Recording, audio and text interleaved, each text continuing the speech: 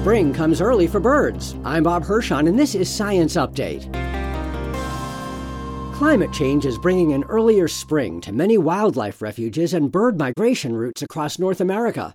Analyzing more than 100 years of data, USGS biogeographer Eric Waller and his colleagues found that the onset of spring now occurs early in more than 3/4 of U.S. wildlife refuges.